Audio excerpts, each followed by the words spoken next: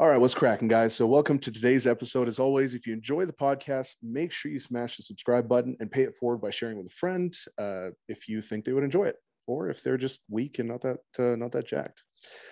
So today I'm going to be talking with Nick Shaw, who is co-owner of Renaissance Periodization, and we're going to be talking about what it takes to be successful. So first off, thanks so much for jumping on, Nick. It's great to have you here. Could you just give yourself a little bit of an introduction to maybe some of the people who aren't familiar with you? Yeah, totally. Well, thanks for having me on first. Really appreciate it. So I started RP about a decade ago with Dr. Mike Israel. Most people are familiar with him in the strength space. And so we started about a decade ago. We both went to school at University of Michigan together.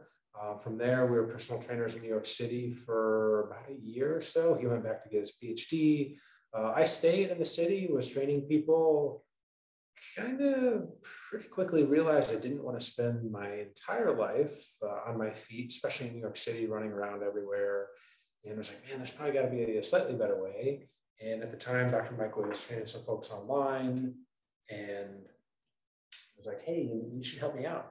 And this was 2011, 2012. So online coaching wasn't as big of a thing as it is now. I mean, shoot, everyone today is an online coach, but that wasn't the case about a decade ago. So that was pretty cool. And that's how we got started at RP.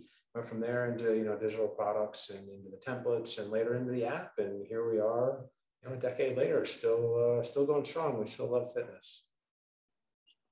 Yeah, it's pretty wild, especially when you think of, like you said, how prevalent it is right now to think of a time where that wasn't something that was just a common kind of paradigm is pretty odd. So recently, or I don't know if that was too recently, fairly recently, you wrote a book called Fit for Success. I actually just reread it yesterday because I wanted to kind of have everything fresh in my head. Yeah, fantastic book. Really, really enjoyed it. I liked a lot of the things you talked about. And so I'm sure that we're going to dive into a handful of things you discussed here. But one of the things that I wanted to talk about, I guess, was you mentioned in your kind of pyramid or hierarchy of success, work ethic is being one of the base or more foundational things that you've seen. And I just wanted to see if you would talk about like overcoming potential deficits, whether it's environmental or personal deficits, through just hard work and effort and things like that, and just kind of elaborate a little bit more on your perspective on those things.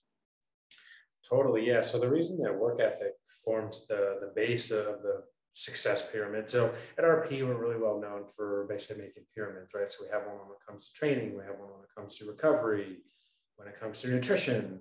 And so I took that same idea and made one of like, hey, what does it really take for people to be successful? And I don't just mean fitness. This can apply to life, overcoming obstacles, personal finances, etc.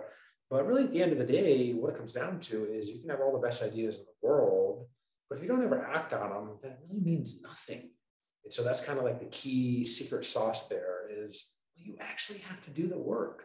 So that sucks when it comes to fitness because there's no secret hack. There's no special way to just get really jacked or really strong because you actually have to go in and do the work and you can't really get around that. And so I think that's, again, from my point of view, it's kind of this really cool thing because, well, that can mean if you don't have the best genetics in the world, well, if you do the things that most people aren't willing to do, you can probably, I'm not saying you can always beat the people that might be more blessed or whatever, but you can certainly kind of keep up with them. And that was something I learned in high school because I was definitely not a good athlete. I was a really crappy kind of distance runner, but I just did what basically everyone else on my team wasn't willing to do. And I went from like the worst runner my freshman year to pretty good my sophomore year. And, by the time it was really just this light bulb moment for me in high school. I was like, yeah, I think there's something to this hard work thing. And just kind of always applied that. I mean, you know this as well, just being in the fitness space, but that's the cool part.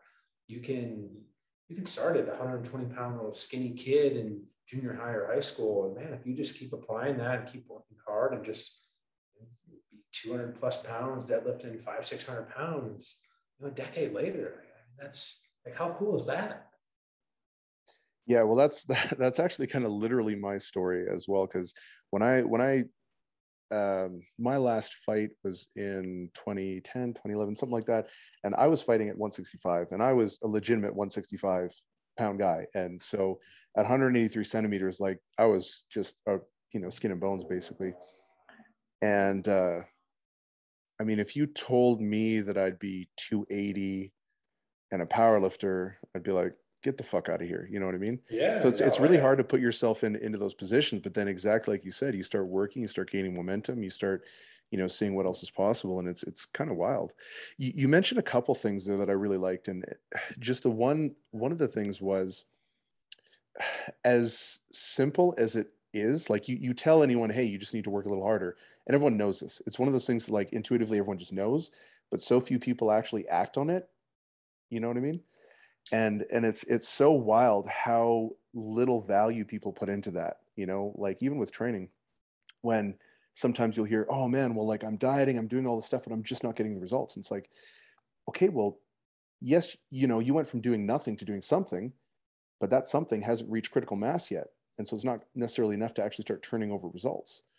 And, one thing that there's this guy I've followed for a long time, Grant Cardone. And he talks about how people, one of the main reasons why people fail is they dramatically underestimate the time it's going to take to accomplish something and the effort that's required as well. And yeah, I mean, that's kind of basically exactly what you were just saying. I also wanted to, I guess, get your feedback on one thing, is like translating skills from one area to another. Because, maybe most people aren't good at, let's say, lifting weights or business, but they usually have something that they're really good at, whether it's, they're a fast learner, or I don't know, they're great at chess. And so usually there's some sort of like skill set that can translate over to help them be successful in other areas. But I think that a lot of people really struggle, including myself, to take what made them successful in that area and apply it in other contexts. So can you just kind of talk a little bit about that and how someone might actually go about, sort of organizing that process? Sure. So let's just take fitness as an example, because we're talking to fitness folks. How do you become good at lifting? And that's, a rhetorical question. We kind of hopefully all know the answer to that more or less. Well, like you did a little bit today, and then, through progressive overload and just sticking to the really just boring, unsexy basics for months and years over time, you're able to go from kind of where you're at now to a place much greater in the future. And well, what if we apply that same principle, that same line of thinking to something like, oh, I don't know, personal finances? Well, how do wealthy people become wealthy that are not just inherited wealth, which is actually a pretty small number of people that become, self-made millionaires, whatever. A lot of people like to think that it's all just, given to them. That's actually not the case. But I so think how it's do you less do than that? 20%. Yeah, it's it's the vast majority of people. It's self-made. And so, well, how do you do that? All right, well, let's just say you, I don't know, apply the same unsexy basics, but consistently over time. So what does that look like maybe in finances? Well, what's super unsexy? Just is not popular. Living below your means, not spending a ton of money, saving and investing. Now, well, what about investing? So is it like the really super popular, trendy stuff? Well, that would be like doing that bullshit, a stupid ass belly wraps or something like that. Well, hopefully you're not doing that, for the love of God. That doesn't work in fitness. Why would you think it works in something like personal finances? So, well, maybe you keep that same idea and approach and you apply it to a different area. The unsexy basics, super low cost, like index funds, the most boring thing in the world. But then you sit out there and read all the different stuff. And it's like, oh, well, you just kind of let time and compound interest work for itself. Gee whiz, that sounds a hell of a lot like what it takes to be successful in fitness, right? You just keep going. Now, you don't get quite the compound effects in fitness. That would be pretty cool if you did, right? You'd be like, oh yeah, I just deadlifted like 3,840 pounds. Right? That's pretty sweet, but it doesn't work that way. But again, it does have a lot of carryover, and it is honestly, at the end of the day, I think it boils down to a couple things. People aren't willing to kind of do the slight edge things, and that's actually a really good book. Oh, love that book. Dude, I'm rereading it right now. I think it's actually probably the best book I've ever read. Yeah, that's definitely on my top 3 for sure. Yeah. I'm rereading it right now. I just read about 50 pages this morning. But most people just aren't willing. One, again, so like, what does it take one day to be successful versus the next? Well, it's probably something so simple and easy that like it's really easy to overlook. So you might just not do it, right? Because in fitness, that's, oh, well, maybe you just skip your workout and, you just eat 1 or 2 meals that are, a little bit overboard. Well, you keep doing that day after day after day. And where does that lead you? It starts to lead you in really poor direction. So you kind of get the negative compound effect versus the positive compound effect. It's the same when it comes to saving, right? It's not sexy to save $10 a day, let's call it. But at the end of a week, you've got $50. And at the end of a month, you've got a couple $100. All of a sudden, you apply that for 10 years. Well, like, you're probably worth hundreds of thousands of dollars. But it seems so easy to do. So a lot of people skip it. And here's the other thing. It's just so damn boring and so slow that people fall off. Because if you have something that you're naturally a little bit gifted at, you've probably been doing that more because you're good at it and it's fun. And then if you try to do something you're not so good at, and I can speak very much to this in the sport of jiu-jitsu, I've been training maybe like a year. Dude, I suck at it. I had never grappled. I had never done any combat sports my entire life. But I was like, you know what?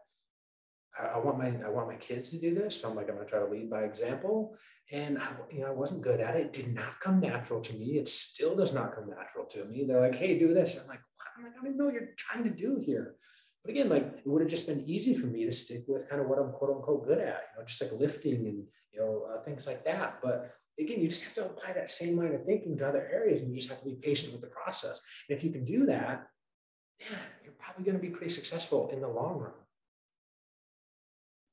Yeah, and it's so funny because even from a coaching standpoint, right? Like I found that for myself, anyways, I constantly have to have conversations with a lot of my athletes where sometimes they'll be struggling and they'll kind of be frustrated and be like, kind of hitting a plateau, or they're just maybe working really long hours and their environment isn't necessarily that conducive to the most productive progress that they've seen, and so their rate of progress is slowed down, and it becomes a little bit more difficult, and they're all frustrated and they're like, man, I don't feel like I'm going anywhere. And it's like, okay, let's zoom out a little bit. Over the last 3 years, how much stronger have you gotten? And they're like, oh, well, I'm squatting 20 kilos over my previous 1 rep max for 5 reps with 3 reps in the tank.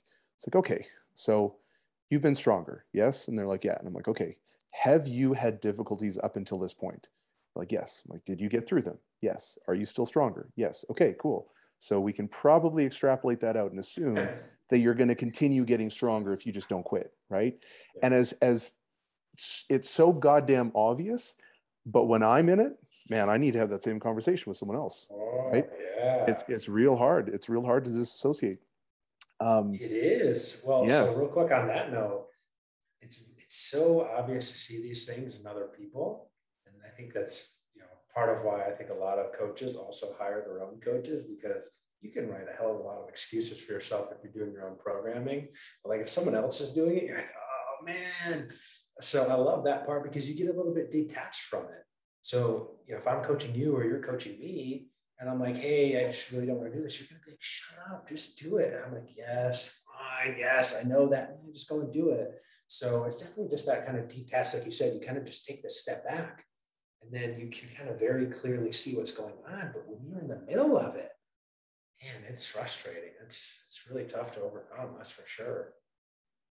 Yeah. And I think that is where having a good coach or mentor or someone can be so important, because I mean, um, maybe about 4 months ago or something like that, I hired my very first coach. And a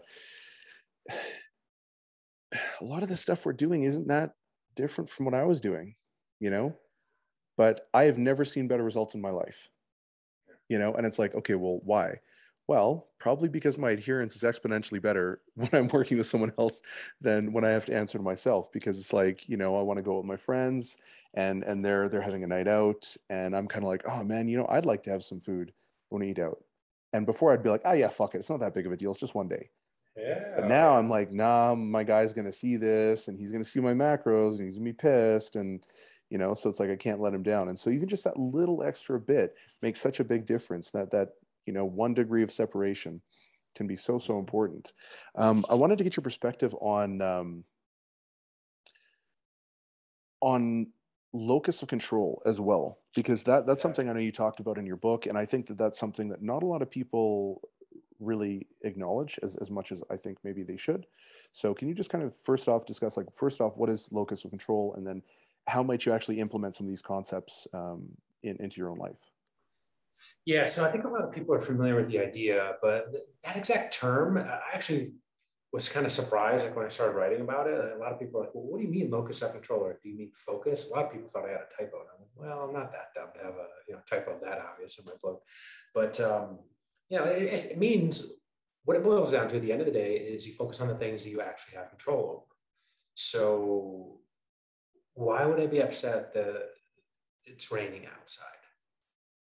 I don't know. That doesn't make any sense, right? If you think about it logically, you're like, "Oh, I can't control the weather. So why am I going to be upset about that? Okay, I can't do anything about it. So it just kind of is what it is." It's kind of like the Stoic philosophy. That's a cool thing. You look back, there's people that knew all this stuff thousands of years ago. That's what I kind of find pretty fascinating about it too. So you're all right. I can't control the weather. Can't do anything about it. What can I control now?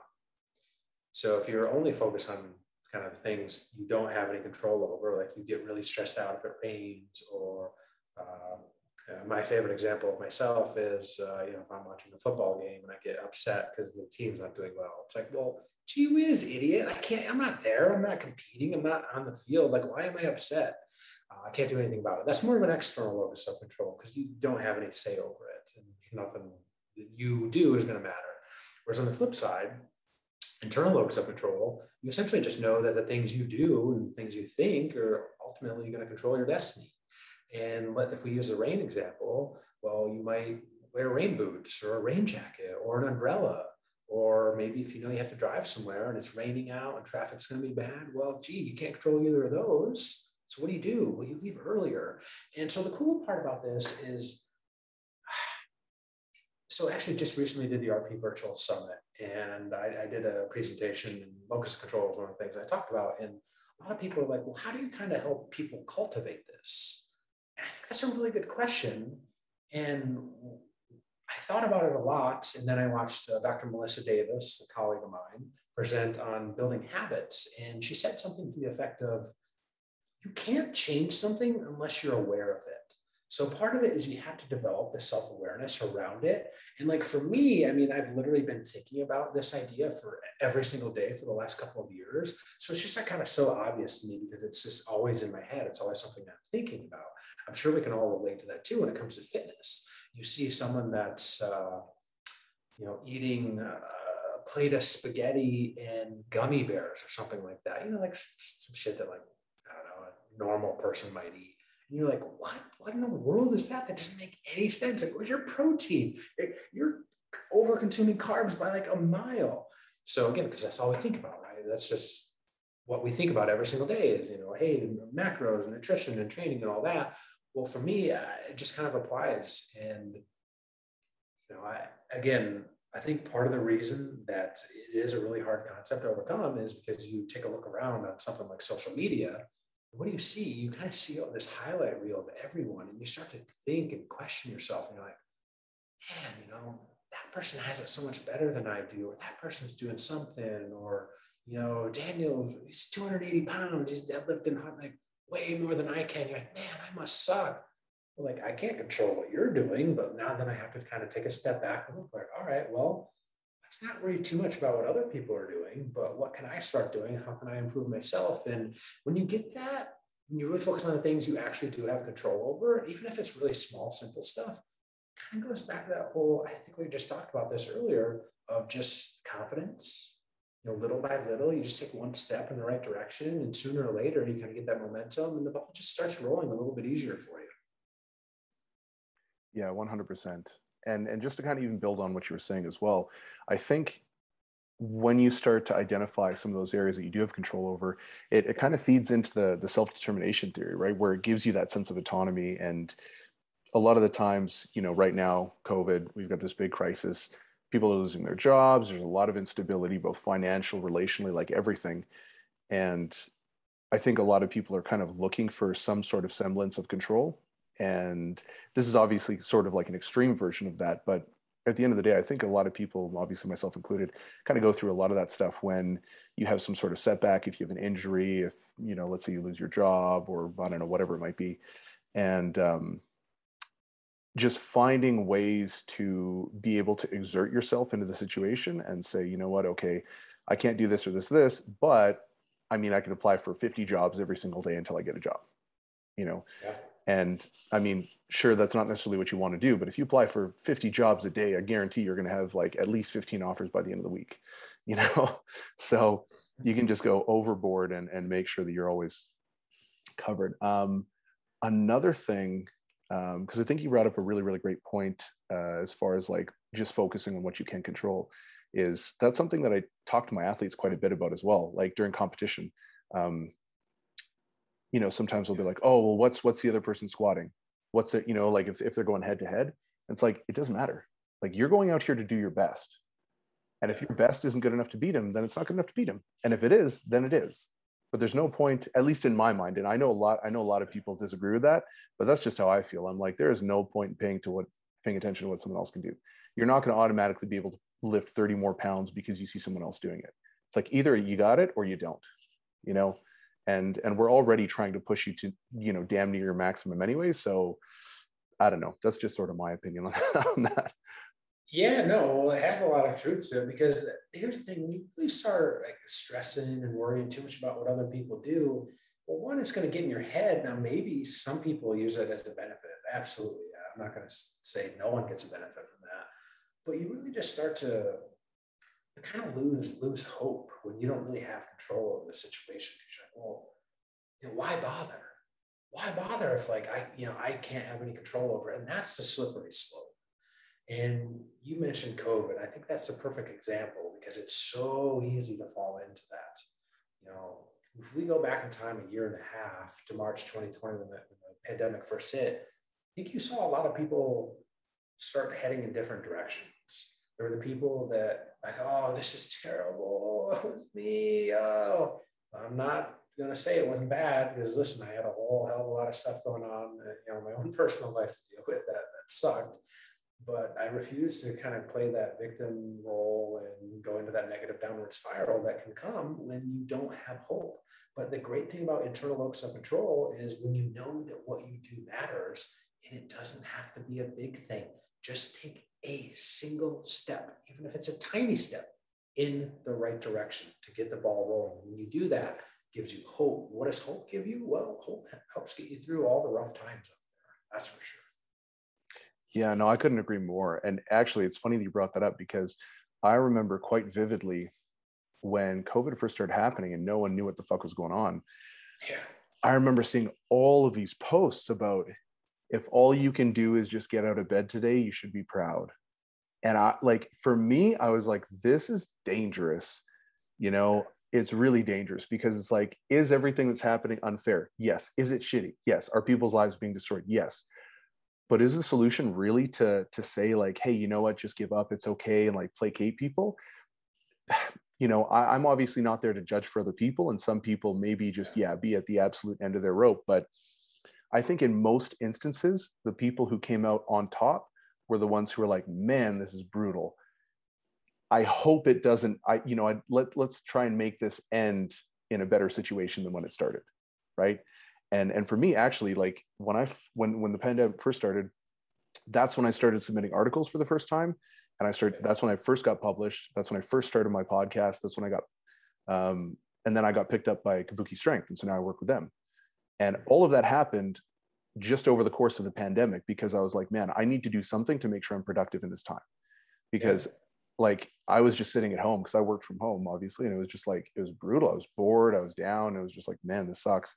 And the thing is, it's like, I think everyone's right. You know, when they're like, oh man, I lost my job or I broke up, it's like, yeah, that sucks. It's not fair. It's terrible. You know, and some people have way worse shit to happen than obviously what happened to me. But at the end of the day, it's like, I think there is some sort of something comforting about being like, okay, I'm going to come out of this at least a little bit better than when I went in. Yeah, for me, I always think about it this way. And let me know if you think this is on the right track, if you think like this too. But, you know, is it okay to feel down and have stress and anxiety and just, you know, be pessimistic every now and then? Absolutely. It absolutely is. But where does that get you? What does that do for you? I understand you should absolutely go through some of those emotions, and that's just kind of part of life. You're going to have to deal with some of that stuff, and it's, you know, okay to grieve and be sad, et cetera, et cetera. But then what? Like, what do you do then? What's after that? Do you just continue that? Is it just a perpetual pity party? Is it you just, start to give up? Well, I don't know. I don't think that's the right course of action because that's going to lead to nowhere good. And it very quickly can lead to a negative downward spiral. And then all of a sudden, you have this just pessimistic view on the entire world. And, one seemingly small thing happens and it just kind of like sets you off over the edge. And you're just like, oh, this is terrible. Like life sucks. Everything's awful. And it's like, okay, well, maybe, but what would happen? I'm not saying this is easy. Here's the thing. It's not easy. It's a simple concept, but it's not easy to do because we're human. We have emotions. We're not robots. But what would happen if you just started taking like one little step in the right direction? I'll use some examples here. What if it's, hey, life sucks. I just lost my job, all that. But you know what? Hey, I'm still here. I'm grateful to still be here, right? Because COVID saw some really bad stuff happen. What about something like that? Well, maybe it's like 0.01% for that day, but maybe it just moves you a little bit, right? Like that's just the difference, right? If you just kind of change that mindset a little bit, it's just these little things, little by little adds up, and you just start moving in that other direction rather than the negative downward spiral. For me, I think that's just the big thing that I try to think about a lot. Yeah, no, I honestly couldn't agree more because exactly like you said, it's like, is all that stuff valid? Yeah, probably. But at the end of the day, it doesn't actually change the situation. If you lost a loved one, if you lost your job, if you lost, your financial security, your house, whatever, might have happened, you're still in the same situation. And so at some point there needs to be like some sort of owner's responsibility to be like, hey, you know what? No one's going to get me out of this position than me. And like you said, it doesn't have to be anything crazy, right? Like you don't have to be like, okay, I'm going to start a company and I'm going to do this and this and this. And it's like, sometimes I think there's this idea that you have to go from 0 to 100. And it's like, no one goes from 0 to 100. You go from 0 to 1, right? 0 to like, okay, I'm going to apply for a job. Or what would it be like to own my own company? Or, you know what I mean? Just even getting an idea. And like, exactly like you said. So yeah, no, I couldn't agree more with everything you're saying right there. Or 0 to like 0.1 or 0.5. Sure. Yeah. Yeah, because like sometimes 0 to 1 for sure. But no, and I'm just Yeah. being Yeah. a little silly. But yeah, that's right. It's like 0 to 100 doesn't exist. It's not how it works. And again, I think social media kind of feeds into that a little bit with folks, and you start to think that maybe it does work like that, but it doesn't. It doesn't, folks. It doesn't. I hate to bring that bad news to you, but that's how it works. Yeah. So I wanted to get your opinion on like sort of timelines for success, because this is something I know a lot of people struggle with as well, especially with social media. They'll look at someone and be like, oh, well, I've been powerlifting for 2 years and I'm here. This guy's been powerlifting for 6 months and he's like breaking the junior national record. Or with businesses, like they'll constantly reference Jeff Bezos or someone else. And it's like, okay, so you're comparing yourself to one of the most successful people to ever exist. You think that's a fair comparison? And so, but at the same time, we do need to be able to accurately evaluate our progress to see, do we need to pivot? Do we need to, adjust anything? Or are we making very good progress based on, what you would normally expect? So how do you have a good process for doing that? Well, yes and no. I think, because I don't know exactly how long things are going to take. So, for example, someone might say, hey, where's RP going to be in 3 years from now, 5 years from now? I don't know. I mean, I have kind of, we have a rough roadmap in our head, of course. Yeah, absolutely. But we're just going to apply the same principles that we do for anything else. Like, we're just going to keep tweaking things. We're going to learn from feedback. We're just going to keep getting a little bit better.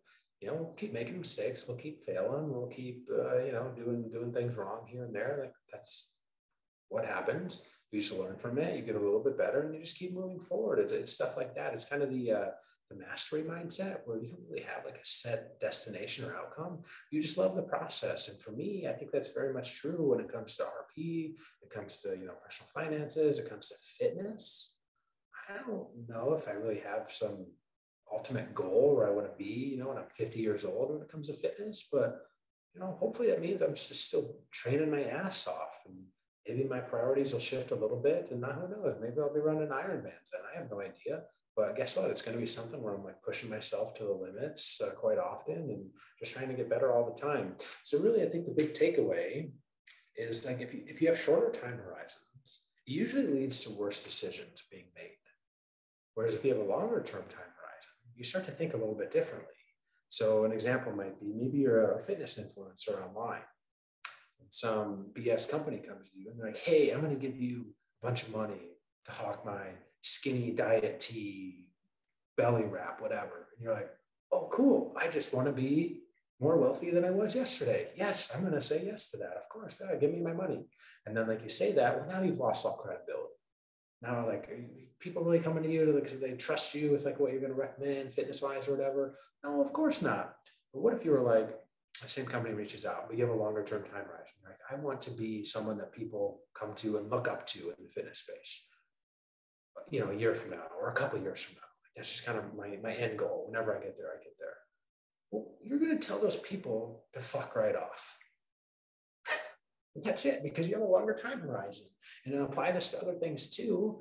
Well, gee whiz, when you're 17 years old, it might be really tempting to just juice to the gills because you want to step on, junior national bodybuilding stage.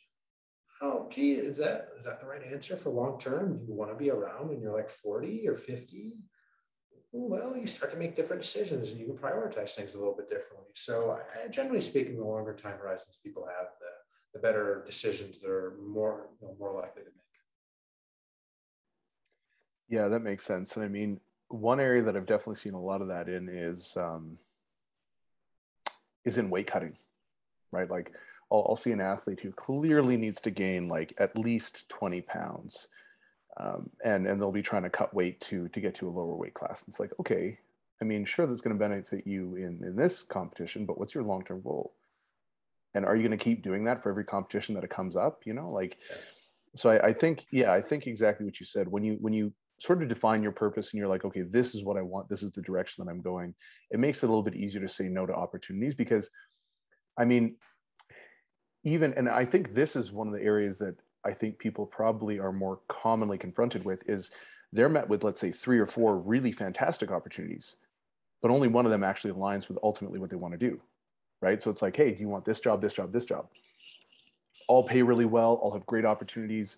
You can make a fantastic case for accepting any one of them, but maybe your ultimate purpose is to, I don't know, have a little bit more mobility or something like that so you can travel. And only one offers you that.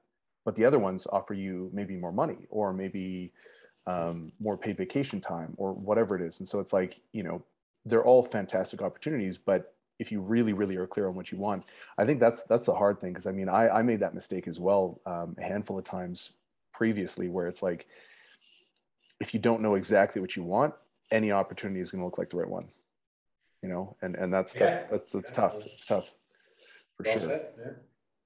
Yeah.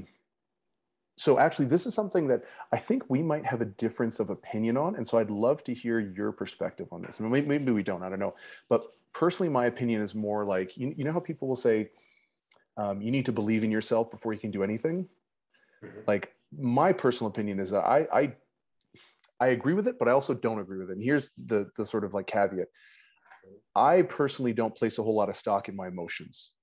And I don't let that really determine a whole lot of, and that's for me, right? Because I have doubted myself. I have been terribly afraid. And, for every single fight, but I won every single fight by knockout. And I've done the same thing with all my lifts. I've been terribly afraid, very nervous, and yet I do it. And there have been times where I've been extremely confident and I miss. So I'm like, okay, these aren't necessarily reliable metrics to evaluate my level of preparedness or what's going to happen in the future. But then simultaneously, I think if you believe that they matter, then that has a meaningful impact on the outcome. So almost like you're placeboing yourself or noceboing yourself, I guess, in that case. So my personal opinion is like, I don't believe that you have to believe in yourself. And in fact, I think it's a little bit unreasonable to think that you should believe in yourself to accomplish all these amazing things when you're just getting started. But at the same time, a lot of other people who are way more successful than me have kind of a counter position. So I don't know. I'd love your perspective on that. Yeah. So I think there's some nuance involved for sure. I don't think it's like you must do this or you must do that. So a couple things. My probably biggest counterpoint to that would be, and again, I think we probably mostly align, just a couple small things in there. My main thing would be, so, all right, if you're just getting started, but you don't really believe in yourself, that kind of, for me, it goes back to what we talked about earlier about having that hope. you're like, well, I don't know. I think a lot of people would then just not even try. So for me, that's where that comes down from. And then, like, do I think I'm Sure. going to be the next? That's a good point. I should replace lack of belief with maybe doubt. Okay, sure. Yeah, yeah. Doubt, uncertainty, something like that. Yeah, because you're right. I do agree with that. So I 100% agree with you that we need to be more logical and rational versus more emotional. And that's something, again, just goes back to, working on mindfulness training. I know it sounds a little frou-frou, and I don't know how many, power lifters are out there doing that. I'm not saying you got to do yoga and, become a Buddhist monk or anything like that, but it's just the more you start to focus and be aware of these things, boy, stuff can happen, and you kind of just don't react. You're like, okay, well, what should I do next? So I'm with you there 100%, because if you're totally ruled by emotion, you're just not going to make good decisions. Like, sorry to say that. Are there maybe sometimes where emotions are beneficial? Sure. I'm sure we could make up some examples, but yeah, no, like logic and reason should win out at the end of the day. The vast majority of the time, they do not with most people, which is unfortunate. So it's one of these things. There's definitely just nuance involved. I think you have to have some belief in yourself that, like, hey, I can do this. I don't know what that looks like necessarily. It's totally fine to have doubt in yourself. I mean, gee whiz, I doubt myself all the time, of course. Actually, just got a text from a buddy of mine. He sent me this YouTube video talking about kind of how, like, your inner self-critic, how you kind of deal with that. And essentially the video is like, well, you just kind of have to be mindful of it, be aware of it, that it's there. And then you just kind of have to ask why, like, well, like, what's going on here? Like, just kind of be curious about it a little bit. And, by the way, this guy's like a super successful individual with special forces at the highest level, literally the highest level. And it's cool to hear his perspective on things, because I think, it goes back to, you have to be aware of it. You have to notice that, like, everyone has doubt. I don't care who you are, everyone's going to have all that. But, it's like this, I feel like it's almost like this tug of war, because you have this self-doubt all the time. But at the same time, if, that self-doubt just pulls you all the way to one side and you don't have any self-belief, then for me, it goes back to, I just don't know if that person's going to actually really go for it. So there's got to be that little, like, kind of dichotomy in there of how you balance those two. Yeah, that makes a lot of sense. And I was chatting with Dr. Lisa Lewis. She's a psychologist and a coach. I'm not sure if you're familiar with her, but she's a really, really smart girl. And one of the things that she said that I really liked was, when you are having these doubts, when you're feeling negative affect or whatever it might be, she's like, just sit down and ask yourself, like, is this a fact or a feeling? I was like, oh shit, that's actually, like, I like that. I like that a lot. Yeah. It's kind of like what you're saying right now, right? Is in the sense that, like, you might doubt something, but you're like, is it possible I could do it? Maybe. Okay, let's see.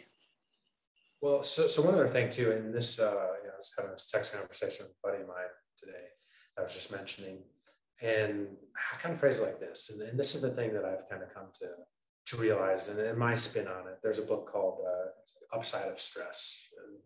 Kelly McGonigal, she's a professor at Stanford, has a couple other really cool books too. One is actually all about, like, she's very, fitness, willpower oriented. But the book's called Upside of Stress. And for me, it was like, so let's take the nerves that you have before a fight or before a big lift.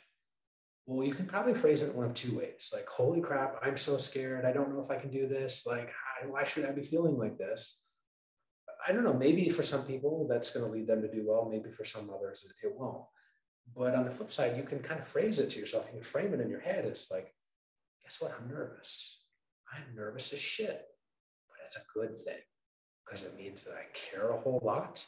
And if you go back to, let's say, a couple months before the competition, if you are nervous, oh, I bet you if you're nervous, you're going to be training a hell of a lot more. You're going to be doing everything that you can. It goes back to the locus of control. You're doing everything that you can, because, well, how do you really kind of minimize anxiety and things like that? When you practice and you rehearse and you just get more comfortable and you get more confidence, and when you have that, probably those nerves are going to go down a little bit. They won't vanish all the way, but I basically just flipped it back to my buddy, and I'm like, you know what? Yeah, our inner self-critic.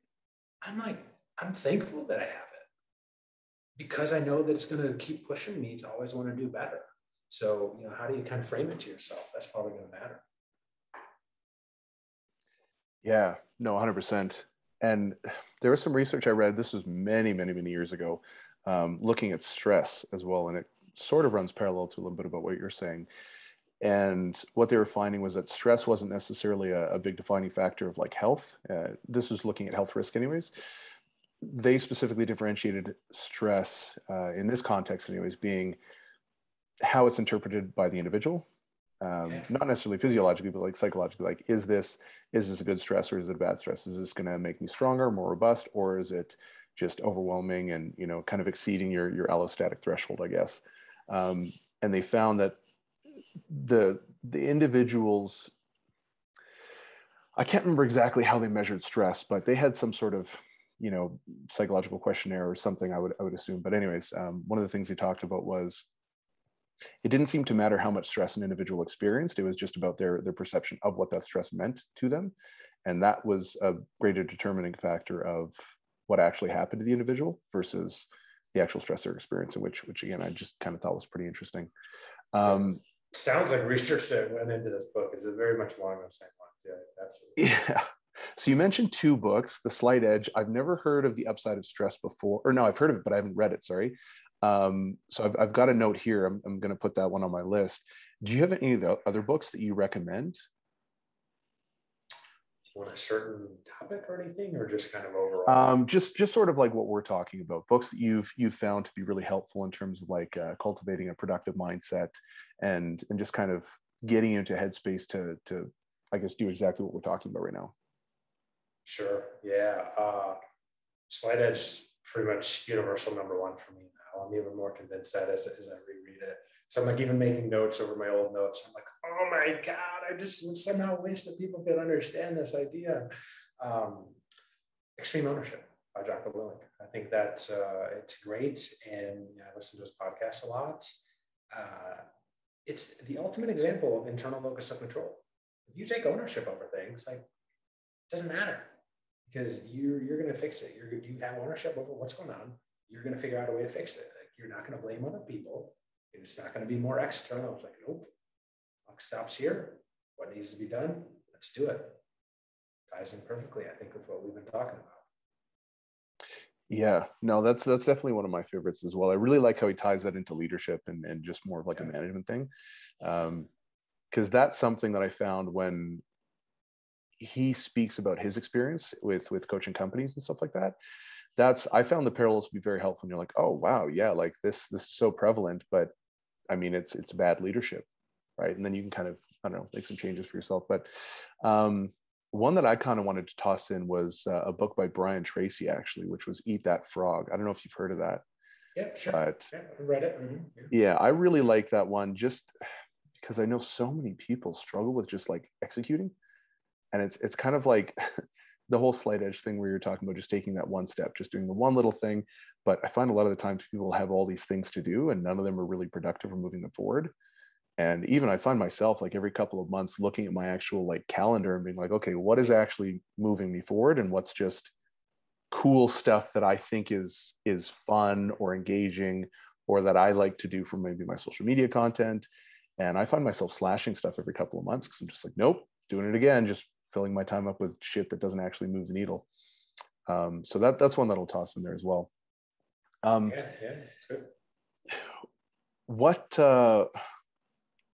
what are your thoughts on like mentorship in terms of like do you have a mentor or is it more just kind of like a group of friends that you kind of associate with and collaborate with, or and also do you have any sort of ideas around like maybe finding a mentor for people who are looking for someone to help kind of guide them through either business or fitness or whatever? I mean, obviously if it's fitness you can kind of hire a coach, but I think with business it's a little bit more difficult because usually the only people offering like coaching are people who maybe were personal trainers for 3 weeks and then decided they'd become a coach because they had an online business and now they're coaching Yeah. other people to do shit that they didn't actually accomplish. And so you get a lot of people like that. So yeah, what are some of your perspectives on that? Yeah. So in terms of fitness, I mean, I've been lucky. I met Dr. Mike in 2007. at University of Michigan when we were both undergrads.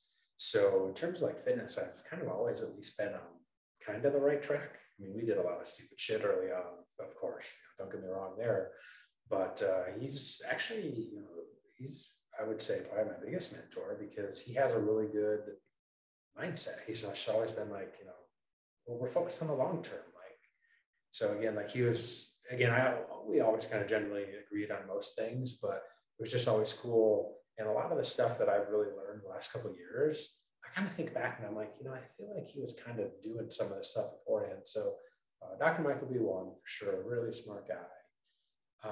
Actually joined an entrepreneur group. Like most probably cities have them around, and they probably have some requirements to get in and whatnot. But I'm sure there's like other ones, kind of, depending on where someone is when it comes to business. Because you're right. Boy, I would be real skeptical if someone was like, hey, I want to hire a business coach. I beg, please be skeptical. Please go in thinking that they probably don't know what they're doing and get referrals or recommendations from folks that that you trust, or think kind of, all right, well, where am I at? Where do I want to be? Who's someone that's kind of there now? Maybe just like shoot them a message. And, here's the part that I found pretty cool. Most people, if you reach out to them, some people are so big that they're never going to respond. But for the most part, most people are pretty chill. I had on the RP podcast, we had on James Clear. Like, he was really cool. Shit, when was that? Was that a recent one? That must have been a recent one. It was like June. Probably came out in June. Oh, okay, yeah. All right. Yeah. So he was on, and that's kind of. Well, it was a funny story there. He sent a copy of his book, like 3 years ago, and I sat there and didn't read it for 2 years or whatever. Meanwhile, it became like the best-selling book in America. Or, like Amy Morin, who's written like a bunch of books, like 13 things that, mentally strong people don't do. She's got a handful of those books. I just kind of randomly reached out and was like, hey, I really like your books. I'd like to come on the podcast. And she was like, absolutely. So, I mean, I think most people would be surprised. And like, I totally get it. Sometimes I'll look up to, famous people. I'm like, I can't reach out. But, and most of the time, what's the worst that can happen? They don't respond. That's the worst thing. No one's going to respond and be like, hey, fuck off. Almost certainly not. Just put you on blast on their social media. How dare this peasant reach out to me? Exactly. That's not going to happen. Like, take your shot. Who knows? You'll probably be pleasantly surprised. So again, just be a little skeptical, work through referrals and stuff. Obviously, referrals are really good because then we know if someone else has worked with them that, they're probably not a total piece of crap. And do your research, because research is a funny term, I guess. So research, I'm making air quotes here. Your due diligence. Yeah. Your referrals, look up and talk to a few different people too. It's not like you find one, you have to go with that person right off the bat. So. Yeah, that's a great point. Because even like when I was first starting the podcast, I just reached out to a couple people and I had zero expectations that I was going to get any good guests, but my podcast roster is actually pretty freaking insane. And I mean, I didn't know any of these people initially, but they were just like, yeah, absolutely. They were like super, super friendly. And every now and then, like exactly like you said, there'd be someone who's just way too busy and can't get it done. But I mean, everyone's always been very, very polite and it's been super cool. So yeah, I feel like people are a lot more receptive to that stuff than they probably would assume right off the bat. Well, yeah. So, I mean, phrase it in the way of like, hey, come on and, promote your book, your latest book or whatever. Like, hey, I've got X number of people to listen and, hey, these are some of my common questions I get. Like, hey, come on, chat about it. And I think it's going to be helpful. And again, unless you're just super famous like The Rock or something, chances are you're like, hey, cool. Like, I like talking about this stuff. That's awesome. Let's have a conversation. So I actually messaged The Rock. Hey, right on. How'd it go? About the podcast. Oh, he hasn't got back to me. I doubt, seriously, he's got like, I don't know, 8 million followers, something like that. Seriously doubt he's actually even running his own account. But I was like, fuck it, I'll give it a shot. Worst case scenario, nothing happens. Nothing happened. No sweat. Yeah, what was the worst case scenario? Literally nothing happened. Yeah, exactly. Whatever. It took you a minute to write that DM. So it's like, geez, Yeah. Plus, I only cried for like 3 days, so it wasn't even a big deal, right? Yeah, well, that's So one thing as well that you kind of touched on in your book was you talked about the actual like hierarchy. So you actually gave a pyramid, and I guess we probably should have started out with this initially, but can you just kind of briefly go over what that hierarchy is? Yeah, there's 7 things to it. Covered the foundation is work ethic. You move up one step and it's a positive mindset, and then a step after. I'm sorry. Number 2 is internal locus of control. Sorry. Number 3 is positive mindset, and then it goes into discipline, and then purpose, and then failure, and at the very tip you got recharge. And for me, under recharge would fall something like mindfulness. What are you eating? How are you recovering? Stuff like that, and because you can't just put your foot on the gas pedal all the time. You have to be smart enough to ease off the throttle here and there. So it's almost like my interpretation of that, anyways, is almost like kind of Maslow's hierarchy of is it values or needs? I can't remember. Needs. Where it's like once you kind of satisfy this one, then you can move to the next one. You're always going to kind of be operating a little bit in all of them, but it's more. Is it more like that? Is what you're saying? Yeah, for the most part, because you can have everything right, but if you're not actually doing the work, like you're not actually doing something, I don't think anything's going to result. I think the example in the book is it's like having no fuel for your car or for your rocket engine. You might have every calculation correct, but if you don't have the fuel in there, you're not going anywhere. The ultimate fitness example would be it's like getting every nutrient timing aspect right, but you're trying to lose weight and you're not controlling the calories. So I don't know, not going to lose a whole lot of fat. So. Yeah.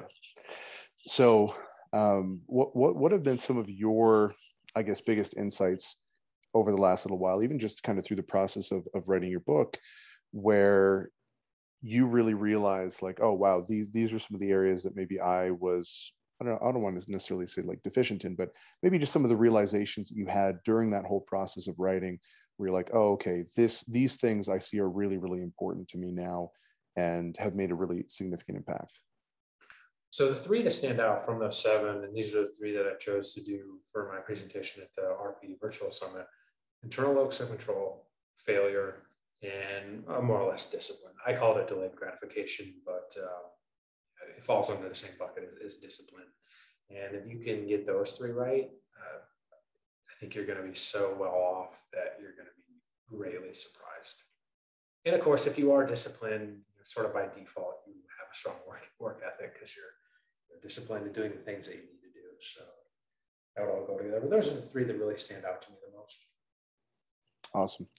So we're kind of coming up on that hour mark. Do you have any sort of final, I guess, closing thoughts or anything like that you think is really pertinent for a lot of people to hear or kind of consider? I would say go buy a copy of The Slight Edge, read it, really internalize that. And if you can do it, you're going to be much better off in the long term.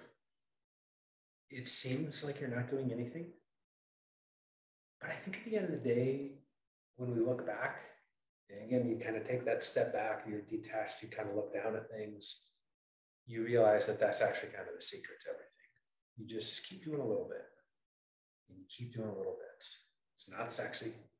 It's not going to get you from 0 to 100 overnight, but it's going to move the needle just a little bit. And if you can master that concept and not get bored or distracted or fall off and just completely quit, you just got to stay the course and you will be successful in the long term.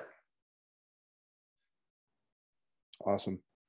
Yeah, no, I definitely love that book. I've read it a handful of times, although it's been quite a few years since I've read it, so I probably should pick it back up again. Where can people find you, and where can people find your book? So Fit for Success is the name of the book. It's on Amazon. You can get Kindle copy for like $2.99. Price it cheap. So if anyone wants to get it, like, hey, it's not gonna break the bank. Or you can get a paperback for $14.95 on Amazon. Ship right to you. And hey, come check me out on Instagram at nick.shaw.rp. And of course, I think most people hopefully follow RP Strength online. That's our main handle. And a lot of cool content there, and we'd appreciate it if people come and check us out. Awesome. So all that stuff's going to be linked up in the show notes, guys. Definitely make sure you go and check it out. And actually, if you are someone who prefers audiobooks, because I know a lot of people are listening to audiobooks these days, this is also available, if I'm not mistaken, on Audible. Is that right? It is, yeah. Oh, yeah. Awesome. Reading your own book for multiple hours is a really interesting experience. Oh, you narrate it yourself? Oh, yeah. Oh, that's awesome. Yeah, I bet. Hearing your own voice, eh? Well, that's right. Yeah. So did the Audible version, and also we did kind of like a little mini Q&A at the end of each chapter. So it's you know, a little bit more than just reading the book. So hey, if you are into that, I would absolutely encourage people to do that. I like Audible books as well. Awesome. Yeah. So all that stuff's going to be linked up in the show notes, guys. Definitely make sure you go give him a follow. And Nick, thanks so much for jumping on, man. I appreciate it. It's been a great chat. Likewise. Thanks for having me on.